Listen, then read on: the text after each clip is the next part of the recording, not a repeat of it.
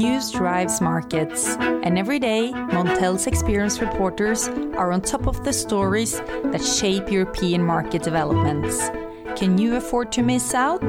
Go to montelnews.com for the latest price-driving stories and a free trial.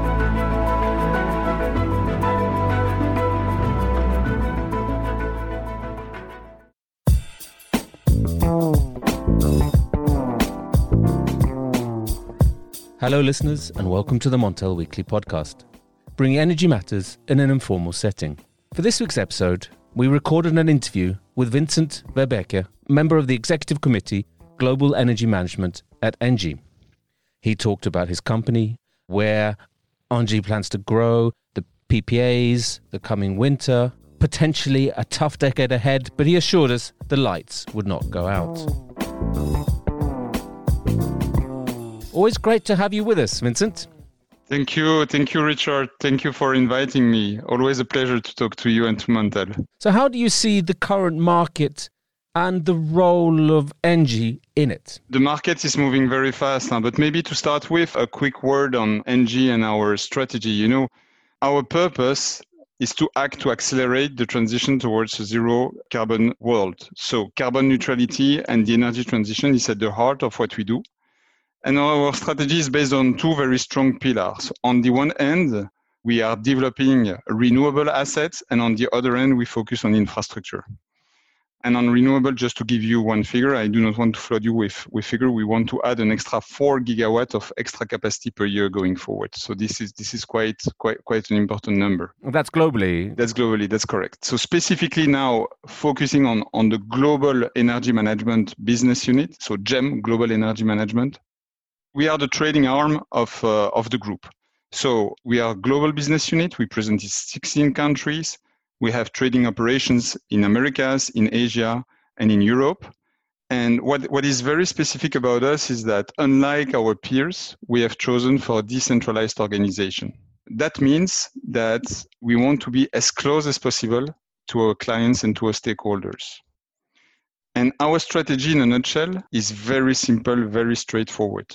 We want to be greener, we want to go further, we want to be leaner, and we want to do it together. Let me first emphasize on the greener, because this is at the core of our exchange. Our ambition is to clearly be the leading green midstreamer on green power naturally, but also on green gases. That means that as a trading company, as a trading and energy management company, we will be sitting between the ones who produce green energy and the ones who consume green energy, our clients. The second pillar of our strategy is further. Of course, today we have strongholds, geographical strongholds. So Northwestern Europe is our basis, but we want to expand geographically significantly. So we are developing our activities in the US. We are developing activities in Iberia, in UK. So all these markets are growing rapidly, and we clearly want to position ourselves in this market. On the leaner side, this is about digitalization. So we had the occasion to discuss that in a previous exchange, Richard. Yeah, absolutely. Yeah. Trading activities are evolving quickly. So digitalization is at the core of what we do, and we want to pursue that. And together, that's echoing to our people, because we believe that our people make the difference in the trading business. So now on the greener and our ambitions on the green energy. So I must say that, you know, over the last 2 years, we have done quite a lot. To give you a few numbers, we have signed more than 50 terawatt hour of PPAs over the last 2 years globally. And this is growing. Over next year, we want to double that figure. By PPAs, we mean offtake contracts with producers, so with what we refer to as being upstream PPAs. So we buy the electricity that is generated by renewable assets, as well as downstream PPAs. So basically contracts with end customers. And let me be specific on this, because I think that the PPA business is evolving quite rapidly, and we see some changes in there. So on the upstream side, first, we see, of course, all technologies being developed. So offshore wind parks, onshore wind, and solar. And all three technologies have a great future in the energy system. So we have signed PPAs with offshore wind developers, with onshore developers, with solar developers, with hydro producers. And this is only the beginning of it, because we see governments slightly but surely moving away from subsidies and asking developers to develop assets without subsidies. And of course, for assets developers, there will be a very strong demand for companies like us to provide them with the right risk management solutions, allowing them to de-risk their projects. So that's on the upstream side. Where's the growth area here? Where do you see the most exciting markets for ENGIE? We see Iberia as a very exciting market. France, Italy, the US are exciting. With the new president-elect, US will be a tremendous market again on the renewable side. Just to name a few. I want to talk about the other side of the equation, which is the downstream side, which is the client side. And on the client side, we see things evolving as well, because typically, the GAFAs, the tech companies, they were leading the way in signing PPAs. And now what we see a growing demand from industrial companies. So the chemical industry, for instance, is moving big. And to me, the game is changing. So meaning that the demand for PPAs on the client side is growing exponentially. And in addition to that, we also see small and medium-sized companies asking for PPAs. In a nutshell, the business is growing big time, both on the upstream side and on the downstream side. And also in terms of products, in terms of risk management products that we offer to our clients, this is evolving as well. We have some clients asking for fixed price products. We have some clients asking for more complex structure with caps, floors, or indexed prices. So we see also there the maturity increasing with our clients and stakeholders. So on the downstream as well, Vincent, is that you're talking Iberia, the US, France, are these the growth areas, or is this more global in scope? I think the trend is occurring in every geographies, but probably at a different pace. So Germany, I didn't name Germany so far, but Germany for sure is also a great country for our development. Benelux, France will be present. Italy, Iberia as well, UK. But when I say each country has its own pace, I mean, going green, it's something that is happening everywhere. But the regulation is different from one country to another one.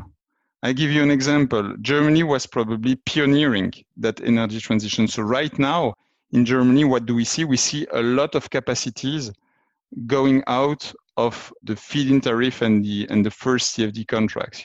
So we're talking about 2 gigawatts per year of capacity that goes out of subsidy in Germany. So of course, that means that for midstreamers like us, this is a big market. But is it a very competitive market as well, Vincent? I mean, there must be other midstreamers like yourselves, or maybe even involved in similar ideas, trying to capture all these, especially in Germany, some of these facilities that are at the end of their subsidy lifetime. For sure. And this is welcome because competition is good for the clients. It's good for the business. It's good for the clients. It's good for the asset developers. So indeed, we will not be alone on these markets. Other companies will also try to grasp their share of the cake, for sure. But we believe that we have some significant assets to be successful in that green merchant activity. And one of them is that if we look at our portfolio, it's very diverse. In Europe, to give you a number, we have a portfolio of 25,000 megawatts under management. And within that portfolio, we have flexible generation assets, so hydro generation, among others, that basically allow us to combine and optimize the combination with renewable energy in order to provide our customers with the product that they want to consume. So we can do as produced, we can do as consumed, we can do base load. So I'm not saying that this is a blue ocean, far from that, Richard. Green is the new black. For sure, we will not be alone. But at ENGIE, we welcome the competition, and we believe that in some specific geographies, we have some assets that will allow us to be successful. So to come back on the geographical focus that we will have, Northwestern Europe. So by Northwestern Europe, I mean Benelux, Germany, France. This is our stronghold. So for sure, we will want to keep a strong position in there. In terms of our development areas, we will push big time in Iberia, in the UK, in the US, and in Italy. We believe that these are tremendous markets. I wanted to add also one point is that because we're talking green, and this conversation is fascinating, obviously, Richard, green is not only power, actually.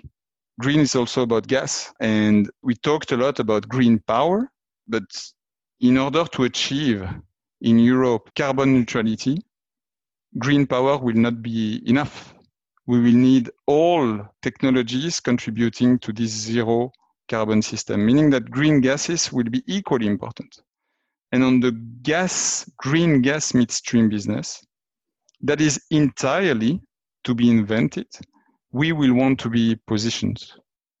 And very recently, and we are very proud of that, we signed a very interesting biomethane deal whereby we bought green gases from a green gas producer, and we sourced a small B2B client who was willing to consume green gases. So it's a first of a kind deal, but I'm sure there will be many others to come. Very interesting, isn't it? But I think hydrogen, is talked about as the way to decarbonize industry, for example. But if I return to the PPA market, and particularly in Europe, what some people have talked about, there's a fear of kind of price cannibalization because the success of the PPAs, you have more and more renewables coming on board, which then in turn drives the wholesale prices down, which maybe makes some of the PPA markets look less attractive. Is this something that you're concerned about? Of course, the more you build renewable,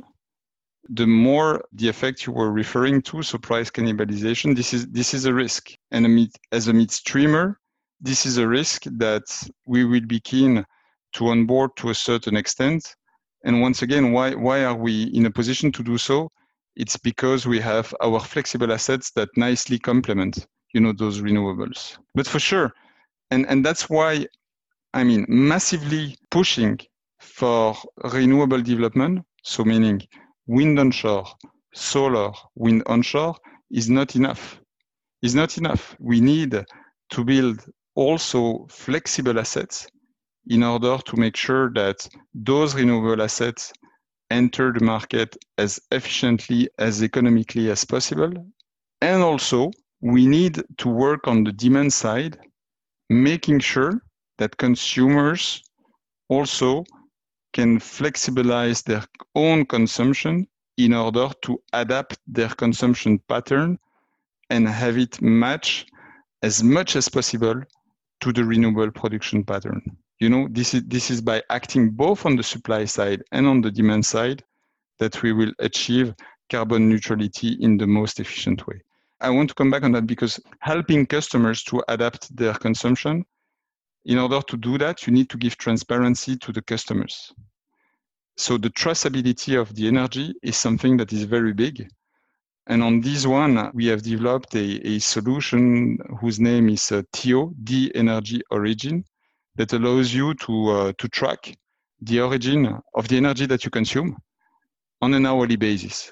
So it's much more precise than guarantees of origin. It allows you to track down what you consume on an hourly basis. So which technology and which asset on an hourly basis. So I think it's a great solution for clients who want to go a step further in their greenification roadmap. So this is a kind of rival product to guarantees of origin. Is this something that you would be pushing to either replace guarantees of origin, or would it coexist with them? It's going to coexist. And once again, because I hear sometimes a lot of bashing against guarantees of origin, I personally do believe that guarantees of origin is good because we need something. We need something. So having something is better than having nothing. Is the system perfect? No. Can we do more? Yes. At ENGIE, what do we propose? We have a traceability solution that is there for our clients. By the way, on energy, so meaning on power, but also on gas, and tomorrow on hydrogen. So we have a traceability system that is there to support our client in that. But this is also coming in the Renewable Energy Directive, the Mark II, isn't it? I think there's going to be big focus on guarantees of origin, especially for hydrogen. So in some senses, maybe you're preempting that. But we also see in some countries, Vincent, that there's renewable tenders and auctions. Subsidies in another form, basically, aren't they? And so, for example, in Spain and in Poland, will you be active in these? We will be active in that. So once again, I want here answer as the trading company. So on this one, of course, we will be looking very carefully at the asset developers who will win those auctions. When these auctions take place, some of them are successful, others are not. And so for us, as a trading company, we will be working with the winners of those auctions, and basically the winners of these auctions. They will need, to market their energy, and we will be there to help them. But also, I believe that there will be a tremendous potential for the asset developers who will not be successful in these auctions. So, because that means that they will miss the first order subsidy, if I can call it that way, but it doesn't mean that their project is dead. Maybe there is a way to make those projects fly on a pure merchant basis. And on this one, we will be helping them. So losers can be winners, Vincent. Let me phrase it this way. There might be lucky losers. The lucky losers, exactly. Yeah. So you'll be eyeing their projects and maybe helping them to go on a more merchant basis. Exactly. We're kind of running out of time a little bit here, Vincent, but I want to ask you, you're based in Brussels. There seems to be recurring issues every winter that there's a fear of supply squeeze and that the lights may go out. Do you think these are over-egged, exaggerated, or scaremongering even, or is it a realistic scenario? I want to articulate a little bit my answer because, so first of all, if we talk electricity, everybody knows that the electricity system is a European one. So in order to ask oneself the question, okay, will the light go out or not, we need to look at that from a European perspective. If we look a little bit at what happened recently, I think that we observed in Q4 a very, very decent return or a very decent increase of the availability of nuclear power plant in France. Okay, so meaning that the risk for Q4 is much lower. Now, if we look at Q1, so this winter, once again, if we look at Q1 and we look at the overall European supply-demand balance, it's true that the nuclear availability in France is a little bit on the lower end. And so, if I can phrase it this way, we will be faced with the usual risks. So meaning, what if there is a significant underperformance of some nuclear power plants, especially in France? What if it's getting very cold? Because we know that in some countries, the thermosensitivity of the demand is very high. And in addition to that, there is a potential for early closure of some coal plants in Germany. So I would say that the uncertainty is certainly important. Will the light go out this winter? I don't believe so. But as usual, the winter on the power side is always a bit of a special period, And I want to say a word also on a more longer term basis because, and I think people tend to forget that, but the next decade is going to be amazingly important for the power sector. If we look at the capacities that will go out of the system in the next decade, we are talking about almost 100 of gigawatts that will go out of the power system. So we're talking about nuclear capacity phase out, of course, like in Belgium or like in some other countries. We are talking about coal plant closures, like in Germany. And we are talking also about the end of life of some aging gas-fired power plants. So there is a huge amount of infrastructure that will need to be replaced. So my conviction is that in the winters to come, structurally, the supply demand is going to get tighter and tighter. And of course, governments are putting schemes in place in order to replace that controllable capacity. Amongst other things, the Belgian government has decided to move ahead with the CRM, so capacity remuneration mechanism in Belgium. And I hope that will help bring additional controllable capacity in the European market. But in a nutshell, I think that the upcoming years will be interesting. I'm sure they will. And just a final question for you, Vincent. In recent years, or maybe 2 years ago, a very hot topic was blockchain. Is it dead or is it just a sleeping giant? It's absolutely not dead. I told you the third pillar of our strategy is about digital, and blockchain has a role to play in the digitalization of the energy sector.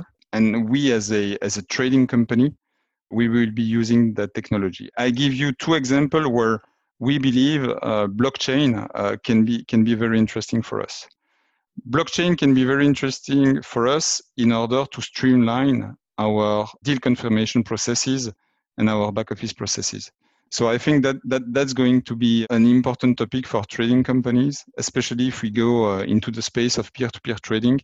Blockchain will play a role, I'm sure, in the future years around that. The second point, and that I explained that already, I think it's about traceability of the energy.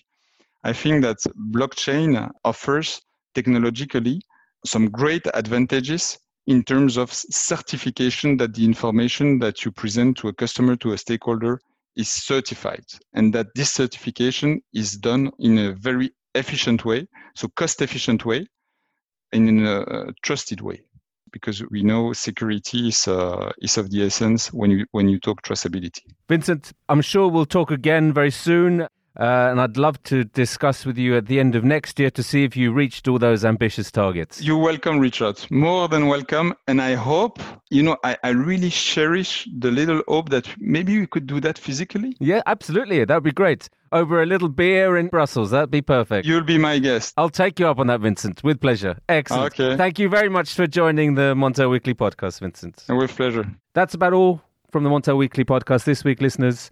You can follow the podcast on our own Twitter account, where you can direct any suggestions, questions, or ideas for potential guests. You can also send us an email to podcast@montelnews.com. Lastly, remember to keep up to date with all that's happening in the energy markets on Montel News.